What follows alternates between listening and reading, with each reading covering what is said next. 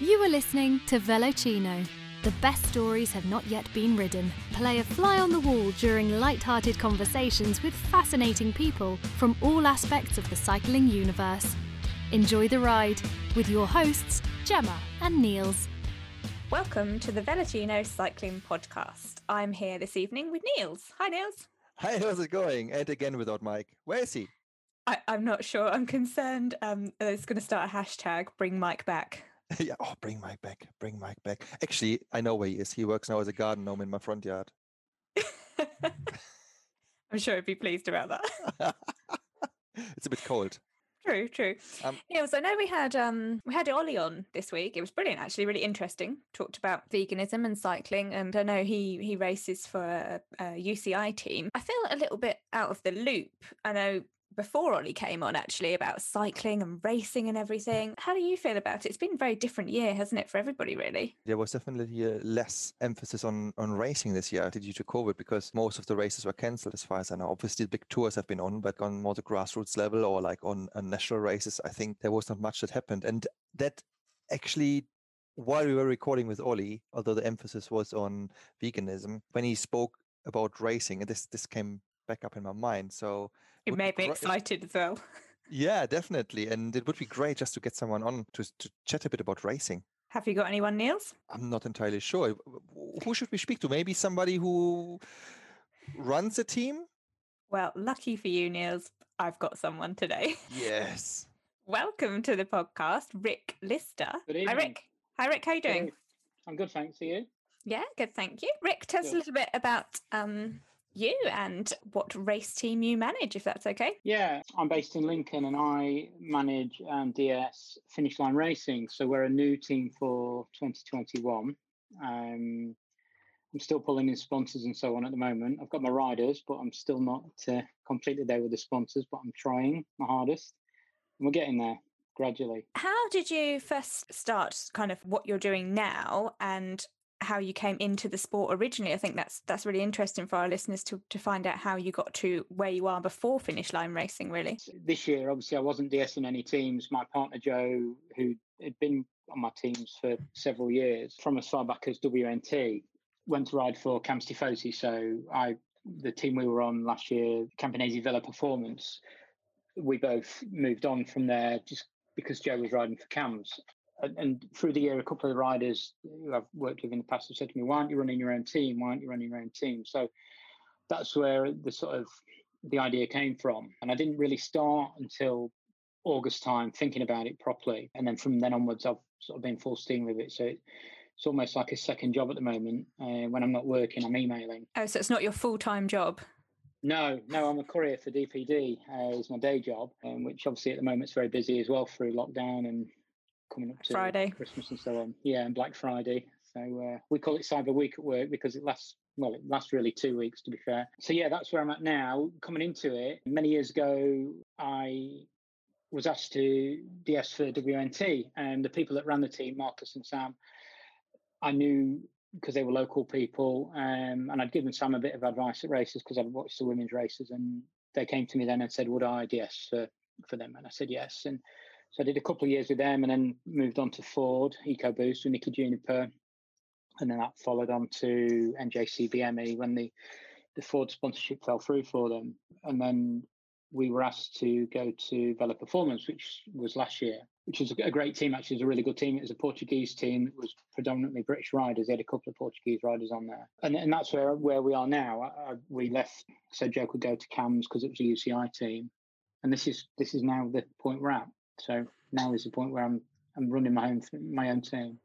Was there any particular reason why you decided to run a women's team versus a men's team? I've been involved in women's cycling for a long time. My partner from a previous relationship was a pro cross rider. So she rode for Steph Wyman's teams when it was FB UK, so many years ago, his first proper team. And then she rode on Swift Racing and also Vision One, which was Nicole Cook's team. So I'd been around women's teams for years. And when we parted company, I thought that was it. I just presumed, I'll carry on and do my own thing, which I did for a few years. Did a bit of racing myself. got back into racing cross properly. Yeah. And then, then I got involved with WNT. They came to me. I'd never really thought about it. It's not something I'd have offered to do, but they came to me and I thought, yeah, why not, But yeah, it's good. It's good. I enjoy it. That's good. I don't really know enough about kind of the levels of women's racing, but did you have an aspiration when you started to start the women's team and target a certain level of racing or competition? Yeah, I wanted to go in at a national level, but sort of semi-elite, but also a little bit development as well. So I've got some what I would call development riders on there. They're not actually new riders, but they are new to the national series. So I've got a couple that haven't done any national series racing. One of them's actually a first cat, so she's a good rider, really good rider actually, and she's the Masters circuit race champion, but hasn't done national series. One of the other riders also hasn't done national series. Actually met her and I've seen her on a bike, and she's great actually. She's really good. The other 4 are more experienced, having raced the national series. So yeah, we are kind of in between elite development really. So I always think the elite side. Yeah, I always think, I ride for a women's team. I'm sure I could just pull a team together and I can do this and it'll be brilliant. There must be so many different elements you have to think of. Was there even more than you thought there might be to start with, or maybe not as much? I don't know. Yeah. I mean, I knew about the social media side of it because obviously I'd been involved with the teams over the years. And I knew it was important, but I never had to do it, never had to deal with it fully myself. I'd always shared stuff and so on. Then, badgered the riders to share stuff. It was only when I started doing it, I realised how much work's involved with it. It's almost like a full-time job. And at the moment, I'm really just sharing the sponsors' tweets and the sponsors' Instagram posts because I've not really got a lot of my own content yet because we're not racing yet. So that in itself is pretty full on, and chasing the sponsors is hard work. I'd know about the sponsorship side a bit because I'd done a bit of chasing when I was at Vela Performance, Campanese Vela Performance the year before, because I'd gone to the bike show and tried to get sponsors for the team. So I knew that was hard work. I didn't realise just how hard work it was when I came to it for myself. I must have sent 250 emails by now to potential sponsors. It's relentless. It really is. I imagine that is like, especially with a bike show, right? Do you then go like from one stall to the other and say like, hey, we are starting a team? Or is it other way around that you say like, oh, there's a couple of brands that I would really like to work with? Yeah, you have a bit of a walk around and then you go and speak to people, because there's no point, for instance, just going to one helmet company because you like that particular helmet, because if they say no, then, you've put all your eggs in one basket. So you've got to go to several companies. And we went on trade day, which is obviously the Thursday, which was supposed to be only for trade people and teams and so on, but it's still full of the public. So it is still quite hard to get to chat to the reps and so on there, because obviously they're busy with people buying from them, and they're the ones that are sort of more important to them than the people that are trying to get stuff for free. But it's the bike show's an important one to go to for sure. And obviously, had it been on this year, I'd have been there for sure again. Real basic question, actually, for me and for some of the listeners as well. As a manager of a bike team, what do the sponsors do for you, and what do you do for them? Why do you need sponsors, just from a real simple level, really? And what can you do for them? And do you think that's changed over the years since you probably first got involved with bike teams to now running your own team? Yeah. So the sponsors are massively important. For instance, we've got Red Chili Bikes on board, so they came to me very early on in the process. When I put out that I was putting a team together, David from Red Chili contacted me and said, "Oh, I'd like to speak to you about this." So he came aboard and he's provided the frames for us. We're getting 8 frames from David, so we've got the 6 race bikes and 2 spares. Those are expensive pieces of equipment. So then you've got wheels to find, group sets to find, and everything else. So if we had to pay for everything, we'd be probably looking around about the 50k mark to set up a 6-rider team. So the sponsors are massively important. And for us, we have to continually promote their products and share their stuff on social media and so on. And obviously make sure that we don't, go into races. I won't put any other bikes on the roof. There will only be Red Chili bikes on the roof of my car. If Jo travels to a race with me, her bike will have to go inside the car because she's on a different team and she's not on a Red Chili. So obviously if she comes in the car with me, hers will be in the boot, just because it's not professional to have other brands on the roof. And, same with the wheels. When we do finally get a wheel sponsor, I won't be having the riders on other wheels.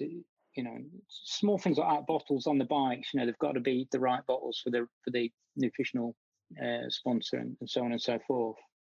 This is super interesting. And there's this one bit that I would really like to understand. Was there, you mentioned, so we need the frames and we need the wheels and then we need the group sets. Was there one sponsor where you were like, oh my goodness, like I don't get any response, but I need this specific piece of kit? Wheels. Was it wheels? yeah. I haven't got wheels yet. I'm desperately trying to find wheels. I've emailed just about every wheel firm in the world, and companies I've never heard of, and I didn't realize there were so many wheel brands out there. And I'm still doing it now. If it comes to it, I'm concerned that Rick's going to have to make his own wheels for the team. But that could be like an offshoot of Finishline wheels. Yeah, that must be tough. We can buy them and we can get them at a discounted rate. But obviously, I'd like to get them. Yeah. And if a wheel company was out there and listen, I would put you on board as a named sponsor in the title, because I do need them. So if any of our listeners has any links to a wheel building company, just send an email to podcast@velocino.com and we will definitely connect you with Rick. Thanks, Rick. That's interesting. I think as I'm not in anywhere the league that the girls are at who ride for your team, but I always feel like a sense of pride when I ride for a team that has sponsors on and on board, and it feels nice to be riding their bikes or to be wearing their kit. How do you get that across to the girls, or do you think it's just a natural reaction that they know that these sponsors are really important to them and the publicity they're going to have in racing for the team? Or do you think they naturally just feel pretty proud to be riding these bikes, these wheels, etc.? They always do appreciate what the sponsors give them, and this is one of the reasons I sort of help women's teams as well. That when you work with women's teams, the riders thank you for helping them, whereas often the guys aren't that way inclined. I have helped men's teams in the past occasionally, and it's almost like they expect you to do it, not get any thanks for it. So the ladies' teams are often more appreciative. I'm not saying men's teams aren't, because they are as well, but you get a bit more appreciation, I think, from the ladies. And they do appreciate the equipment and so on and so forth. And the ones that are new, the riders that are new to it all, you just have to explain to them that, make sure you do a little bit of social media stuff, photos of the bikes and so on and so forth, and obviously talk about it a bit, but also don't share other brands stuff, that doesn't marry up with what we're doing. And once you've had that chat, it's okay. It's one of the things that when you have the first team get together, you just have a little bit of talk through, a bit of talk about what you're going to do and how we want to run the team, and obviously about social media and all that sort of thing. So it's always very early in the process when you meet the riders that you'd get across to them what you want them to do and what you don't want them to do online. Obviously, I'm absolutely desperate to know how you go about selecting the team and getting the women on board, whether they come to you or you go to them, or there's some kind of X Factor audition. I'm desperate to know. Well, I was really lucky that I only went to 2 riders this year and asked them. 3 actually. One rider turned me down. It wasn't me, audience. Wasn't Neil's either. So I asked Nobody wants me in the team. Not appreciative enough, Niels. yeah, you don't say thank you. So I asked 3 riders. 2 have come to me, and one was Charlotte Berry, who I've worked with in the past, and the other was Amy Gornall. Now, Amy I took across to Velo Performance, Caponese Velo Performance, but then we left, so I never actually worked with Amy.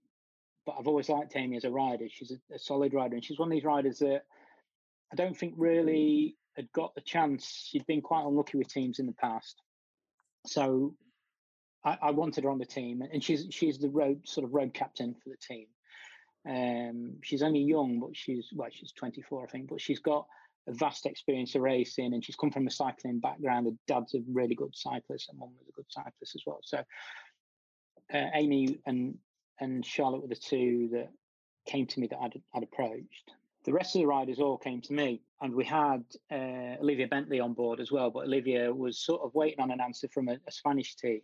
So came on board, and when she messaged me to say, I need a chat. So I knew straight away that the Spanish team had sort of come back to her. So I said to her straight away, yeah, of course, you've got to go for it, because obviously it's a great opportunity.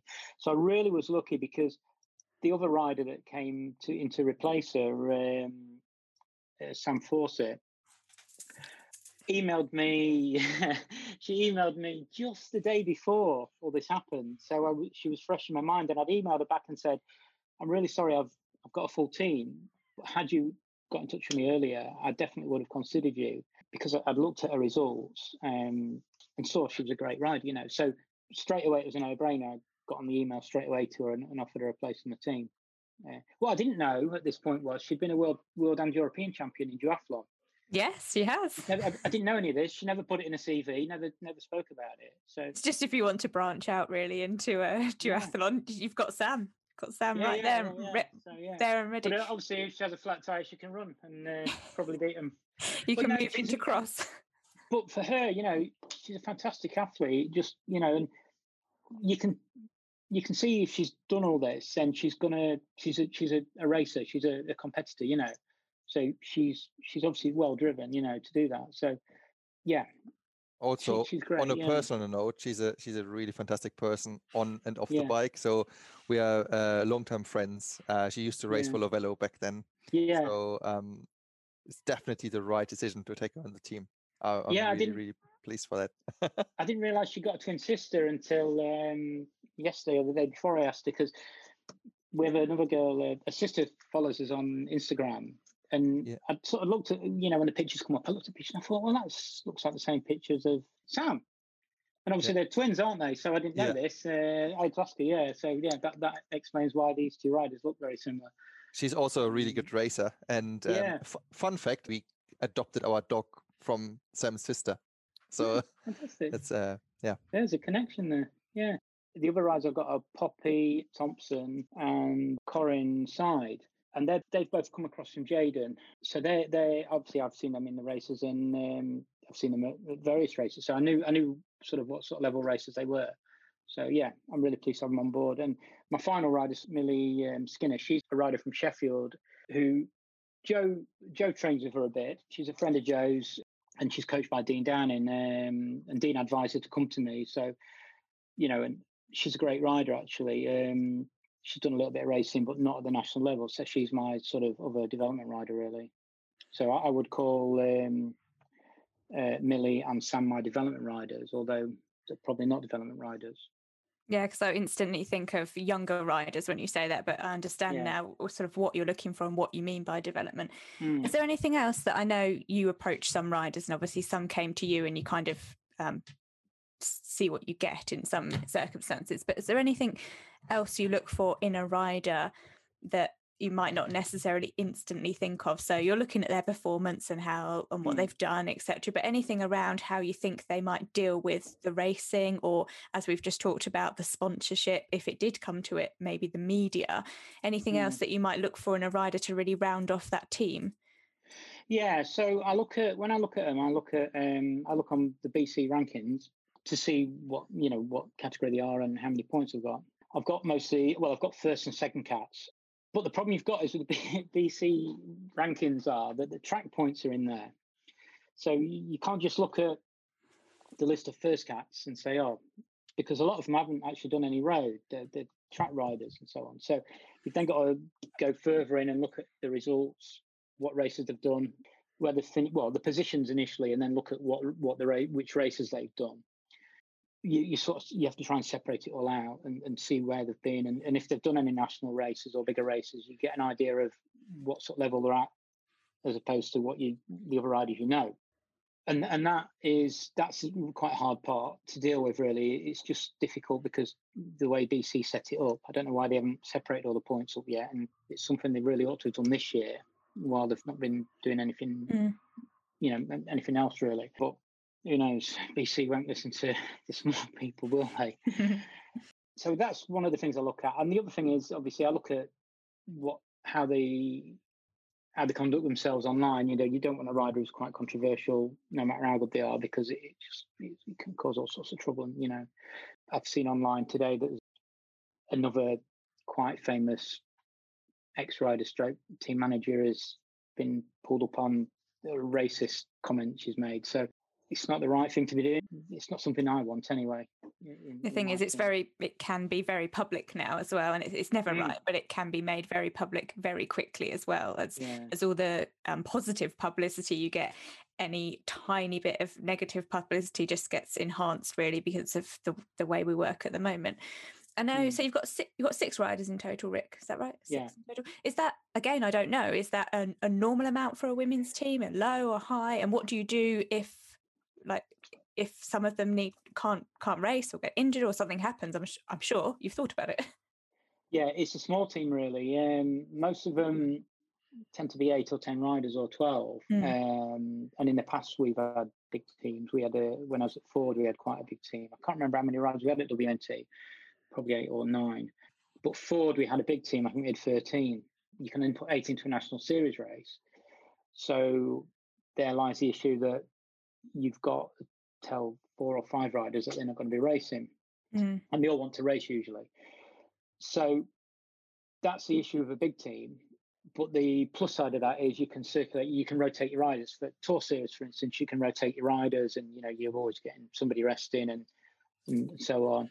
And you pick your teams based on the race, whereas with 6 riders, I would put every rider in every race. I think Tour Series is 5 riders, isn't it? So I suppose we've got that on our side there. But last year we ended up with 3 at a lot of the races for Velo Performance. So, and we had a core team of 3 that did the Tour Series, or 3 or 4 did all the Tour Series. And then we had a couple that came in and out.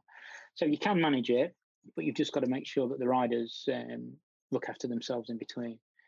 But yeah, 6 is a small team really, but I can't really afford any more at the moment. I'd like to go to 8 this year, but I can't. So I'm looking at going to 8 next year once I've got a bit more funding. Yeah, I wonder if from the girl, I don't know this, but if from the girls' point of view, the women's point of view, they see that as a positive thing. I mean, they are going to really have to commit because there's not much scope for them to miss any races or to be injured or to fall ill at all. But they will, I mean, they may create this really close bond with each other and be really committed because they know that they're doing these races. There's no doubt because they are the team. They are the only people in the team. And whether that gives them a real drive and hunger to perform and succeed for Finishline Racing because they know they're going to be riding every race for them. Yeah, they do. So, yeah, like I said, they'll be at every race together, so they always get to race and they learn about each other as well. They learn who goes well where and they get this trust between them. So once they've got that and they've gelled together, it does create a really strong team. And you don't have to be the biggest team in the world. We had 3 riders, like I said, at a lot of the races last year, and we gave the big teams a real good run for the money. So it's something I'm not too worried about not having a big team. Plus, I'm terrible with names, so 6 riders is easier to remember than 8 or 9. Yeah. And if you only have 5 in the women in the Tour Series, you only have one hand, isn't it? You can remember them all. How do you get the girls to, probably in 2 parts actually, do you have any involvement with their training and their coaching? Because I know at the moment there is no races happening really. So we're looking ahead to the next season. You've got these riders, I'm assuming, dispersed in different places all around the UK. Do you have any control or influence over what they're doing to lead up to that season? No, I mean, I trust them all that they're all training, and obviously I've messaged them today and told them I hope they've had a productive day, and they'll all be back. They'll all be back training now anyway for next season. Most of them have got coaches. I think only one of the riders on the team doesn't have a coach, but I keep an eye on them on Strava, to be honest. So I'll they're all on there. I can see what they're doing. But I don't get involved in coaching. I'm not a coach. I'll leave that to the coaches. But I do. Obviously, we have a Google Calendar that the riders have all got a list of races on, so they know when the races are. And they'll have certain races they want to do well in, and obviously we'll chat about that at the time. And obviously, if a rider wants to do well in a particular race, then we'll try and ride for that rider. But yeah, the Nationals and the Tour Series and the Circuit Series are key races. So obviously, they want to always be going well for those. So yeah, the coaches get them in the right situation for that. And I suppose they've got this far and you've selected them because they've done really well in their training and their racing thus far, with probably the coach that they have on board now. I mean, they may have swapped coaches. So to interfere with that might be detrimental, I guess, because they've done really well as they are. So they need to carry on doing just that well, and you're going to manage them into the race side of things. I wouldn't advise riders to swap coaches unless they weren't. If one came to me and said, "I'm not happy with my coach," I'd have a bit of a chat with them and say, "Well, what sort of things are you doing?" And then I'd say, "Well, maybe we need to look at trying to find somebody different." But I wouldn't suggest somebody moves coaches unless they're not happy. The rider has to be happy with the coach, and they have to trust what the coach is telling them. If they're unsure of what's happening and they're not happy, then it's time for them to maybe look somewhere else. But the problem with moving from one coach to another is it's not an instant fix. It'll take a season really probably to get on top of things with the new coach and how they learn to work with each other. So it's not a really simple thing, and it is something I try to keep out of really, unless they come to me and ask me for advice, and I'll give them advice, but I don't want to give it all the time unless they come to me.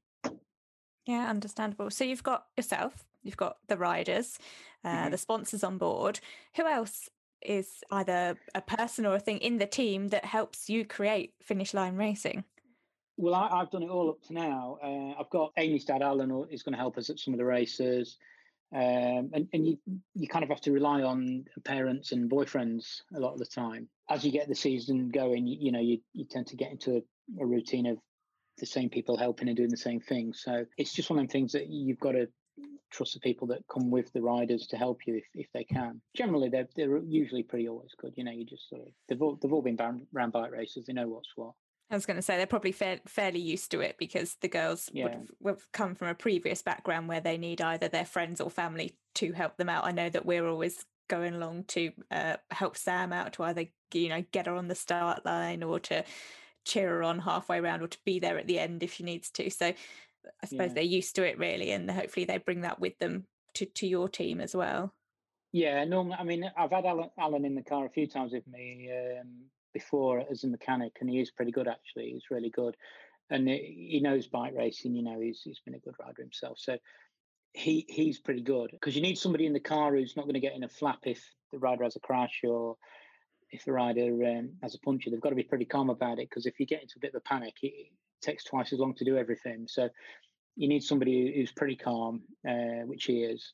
And yeah, I mean, we at the races, the riders obviously get lined up beforehand, and the cars will line up behind. I always try and go down and speak to the riders all just before the start.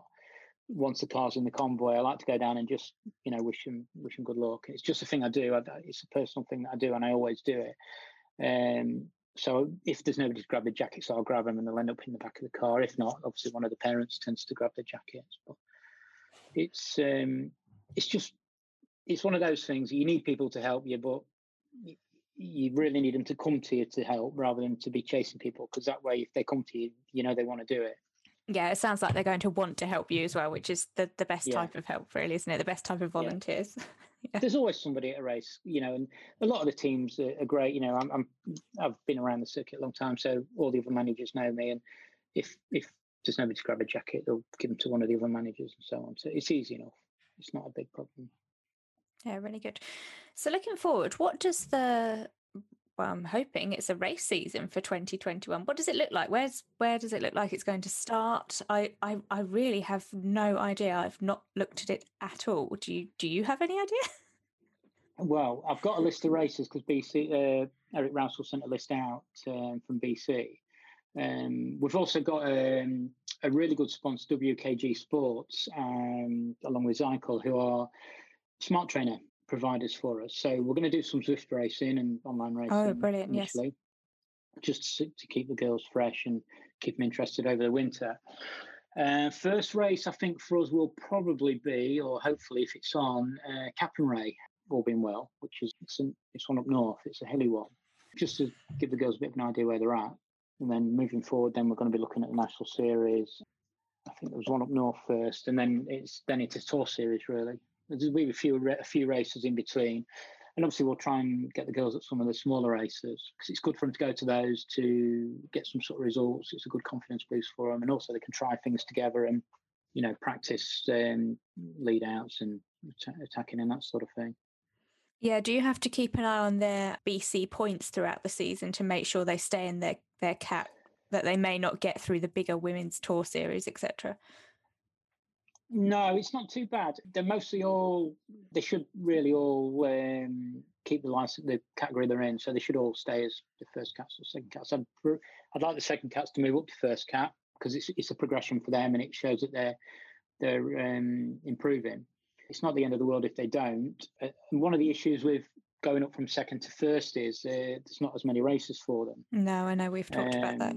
Yeah, we had a rider last year that was sort of umming and ahhing. She was right on the verge of going over, and in the end, I said to her, "Look, you don't need to worry about it, because the races you do, there's enough races for you." So she got a first cat anyway, so that was good. So you kind of keep an eye on them, yeah, because it's nice to when they do get the move up to first cat, to congratulate them, and make a big thing of it for them, because it's nice. It's a big achievement. Yeah, I think it is. I remember when Sam was talking about going from a second to first cat, we always said to her, it is going to be a big achievement. And it's a shame, really, that women riders are actually debating whether to do it, because when they move up, they'll be less races available to them. It seems a bizarre thing, really, but it is. And you get some women that don't want to move up because there's going to be less races, even though they are capable and they're almost on the verge of having enough points to do it. Yeah, it's crazy. I mean, when I was racing, when I was in my 20s and racing, so in the 90s, you had a card license. So it was like a big sheet of card, and they would write your result on the back, and the commissaire would sign it. So, and then they'd write how many points you got, and then when you got to a certain amount of points, you'd have to send it into BC, and then they'd send you your next one back. So I went from third cat to first cat in one season. I had to keep sending it back, and I got it right at the end of the year. I got my first cat right at the end of the year. But there were guys locally to me that they had this trick where if they didn't want to go up, they'd rather stay a third cat, because they could win money every week, and win races every week. So they had this trick of, I won't say the guy's name, but they had this trick of going back to the headquarters straight after the finish, rushing in, saying to the lady signing on, "I've got to go because something at home's happened. I need to get my license." So to get the license before the commissaire came back and didn't get it signed. And these guys were staying as third cats forever, so it is a better system now, for sure. I have a trick. I have a trick to stay fourth cat forever. Is that what you've been doing, Niels? You just stay fourth. So really, Niels is a secret first cat rider. But he's been saying every time, I've got guys, I've just got to go because. No, actually, I do it differently. I just before the finishing line, I'm like, I just pull out. Just slow down. I did a road race. It was right at the end of the season, just for the cross season. So I'd just got my first cat, and then I was going into my cross season, and I did a local one, and I said to him, and it was I think it was a first and second cats race, and I said, "Oh, can I ride? I won't get in the break. I won't get a result." I ended up in the break, and I had to sit up at the finish, so I didn't get in the result, because they'd got in trouble for letting me in, because obviously I was but I'd only really ridden it for training. But it's but there were guys locally doing it all the time, and it's not really on, is it? So it is a better system. It's all, and I don't agree with people cheating. It's not right. No, and I think when we originally started this bit, it wasn't about anyone cheating. It was about them just not entering races, really, which is a shame. That's not what we want either, is it? They're just back to what you were saying. Yeah, I'm pretty confident there'll be a season next year, because obviously we're looking at the vaccine happening, aren't we? So everything that's coming out seems to be heading in the right way, for sure. Yeah. Does it mean, Rick, that your cycling is going to take a back seat? I know you're a cross rider. Yeah, I'm riding my bike about once a month now. I rode twice last weekend. I've not ridden this weekend. The weather's pretty poor, though, isn't it? I don't like. Strangely enough, as a cross rider, I cannot stand riding in the rain. I don't mind racing in it, and I was really good in the muddy races, but I don't like training in it. It's not for me, and I can't even motivate myself to go on the turbo anymore. But I'm just so busy at work as well. This is the first year I've not really ridden loads, but I think it's just the fact that we've been crazy busy at work. And I've had no time doing the team. I've always tried to ride, and I've gone on training camps with the girls in the past and all that sort of thing. But yeah, just trying to get the team off the ground, really. It's made me realise quite how much is involved. I knew there would be a lot. I wasn't naive to that, but quite how much is involved.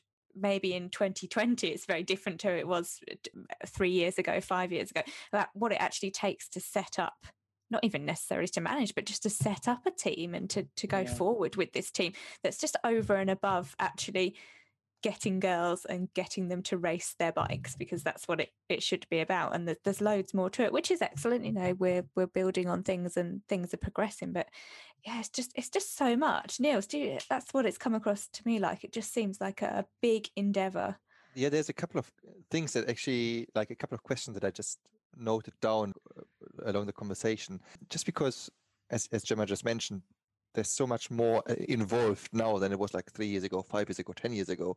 Are the requests from the sponsors, as an example, are they much different to what they were like 5 or 10 years ago in terms of what you actually need to perform? And I don't necessarily mean performance in terms of race performance.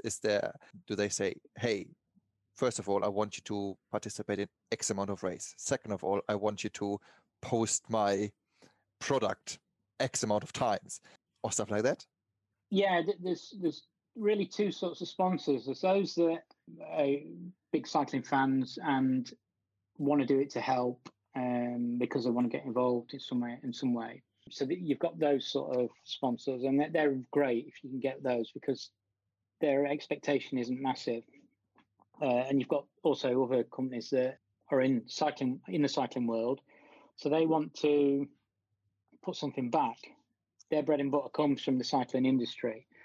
So, the tyre company, for instance, Schwalbe, their customers are cyclists. So then putting back into teams means that they're putting something back into the sports and the community that are their customers, really. So they're great, they're fantastic, and it's been good to get Schwalbe on board. But then you've got the other side of it is you've got brands that want to know how much extra income you can generate for them, and you can't really give them that answer because you don't know. And a couple of the wheel companies I've spoke to, one guy said for the amount of input we'd need, he'd want sort of 100k extra in sales. Well, I can't promise that. It's a massive amount, it's a lot of wheels to sell to get 100k. I wonder how does he want to measure this? Like, yeah, you can't. It's impossible to do, isn't it? Yeah. But the other side of it is that women's cycling it's more cost effective than men's to sponsor. The riders don't get paid, which I'm not saying that's right, but the riders don't get paid. So that's straight away is one thing that the teams aren't having to spend money on. But also, when you go to races like the Tour Series, in the men's side of the sport, the very top few teams are the ones that are constantly on the TV. The smaller teams struggle to get a look in.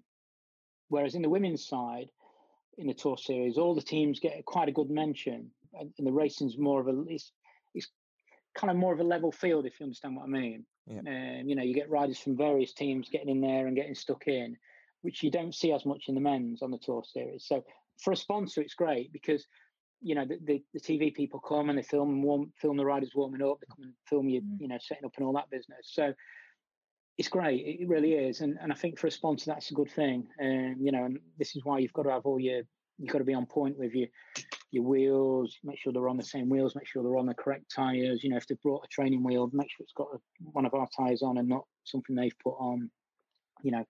Make sure they're all on the turbos that are provided and so on, because it all gets shown on TV, which is massive for the sponsors. I have a question there. So basically, Finishline Racing, I assume this is not the name of a sponsor, right? No.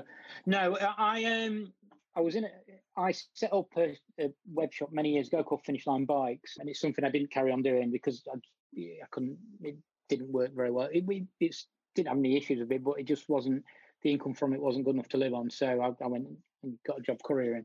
So the Finishline side I've kept that as a team name, really. Obviously, you get like a lot of exposure in all these races, when Tour Series and stuff.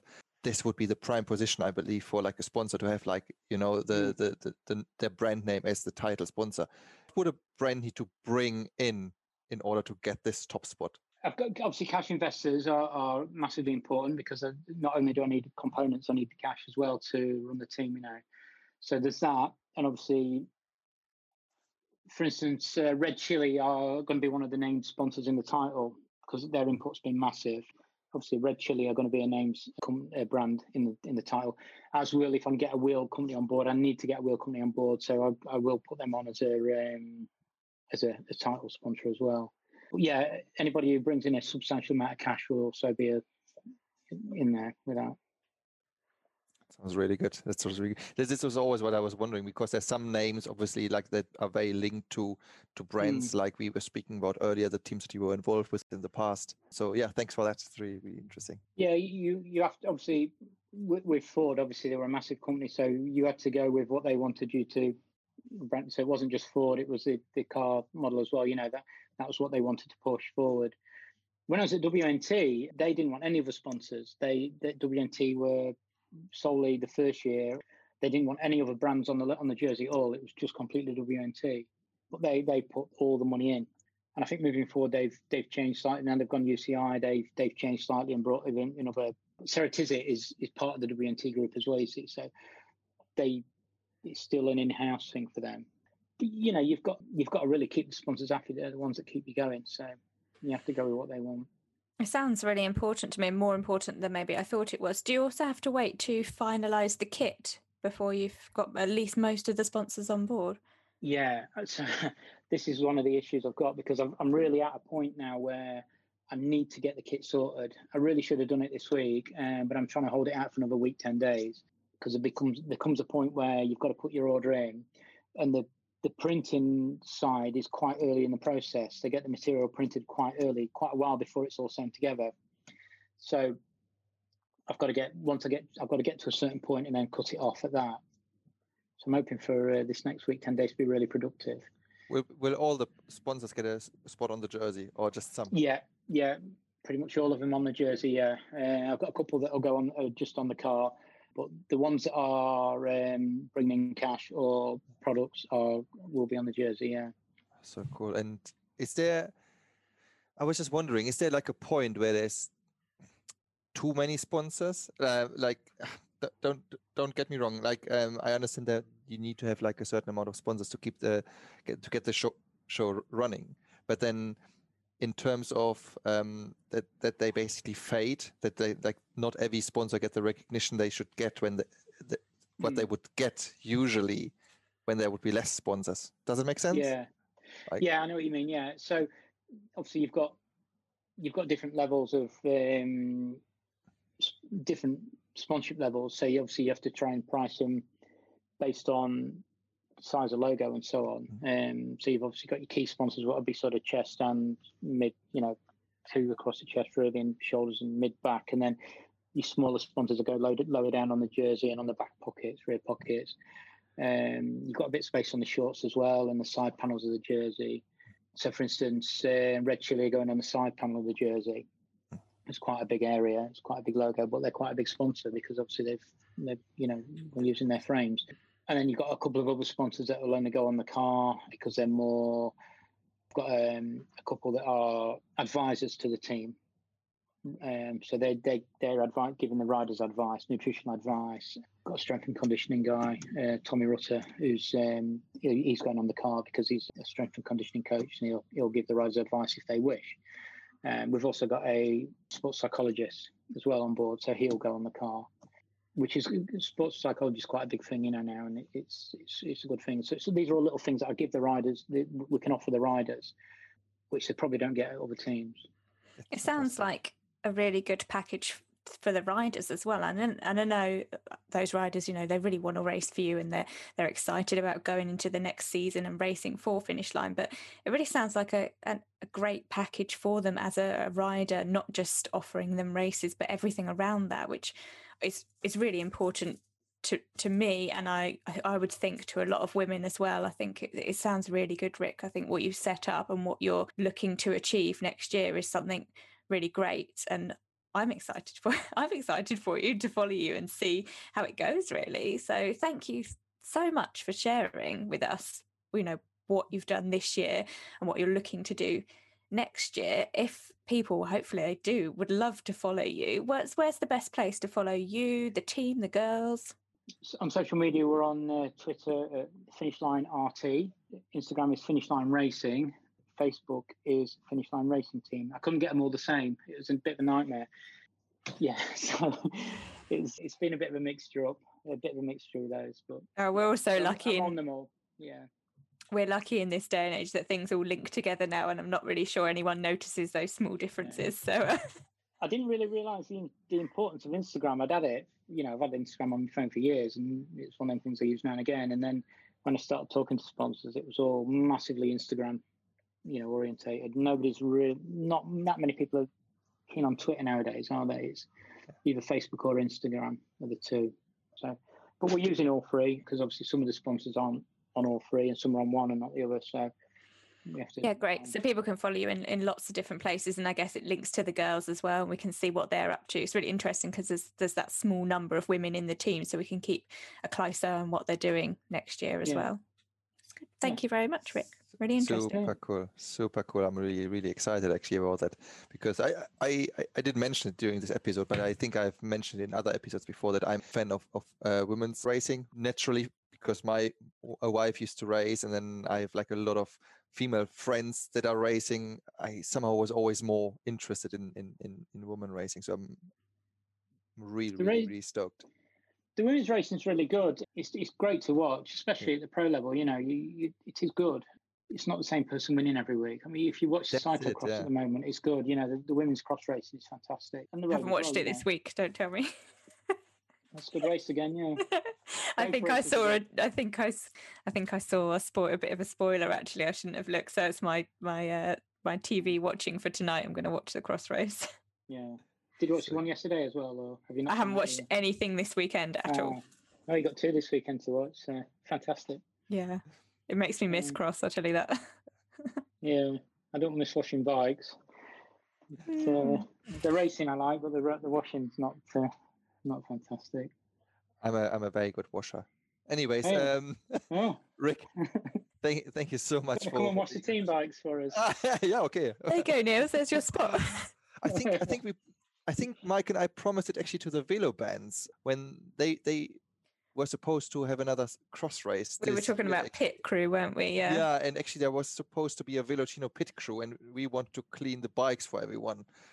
So maybe we caused COVID-19 and got out of it with it. No. You've got hang on as well, Niels. You've got the new Velocino cleaner. Oh, the Velocino. Yeah, it's not on the website, but we will sell it soon. Velocino. Keep your eyes peeled. It's good. It's really good. Anyways, on that bombshell, Rick, thank you so much for being on the show. It was fantastic. Learned an awful lot about how to set up a team, how to get sponsors. Yeah, that was great. Brilliant. Thanks for having me. Yeah, thank you, Rick. So to all our listeners out there, thank you so much for tuning in. I hope you also learned a bit and enjoyed the show. If you want to support the podcast, Gemma, what do they have to do? They have to leave us a 5-star review. Where about? In iTunes, Spotify. Everywhere. And follow everywhere. Us. And if you want to reach out to us, send an email to podcast@velocino.com. Also, especially if you listen to this and you are working or owning a wheel company, please reach out to this email address, and we will make sure that we link you up with Rick. And so hop on your bike, go out, and remember, the best stories have not yet been written. Boom.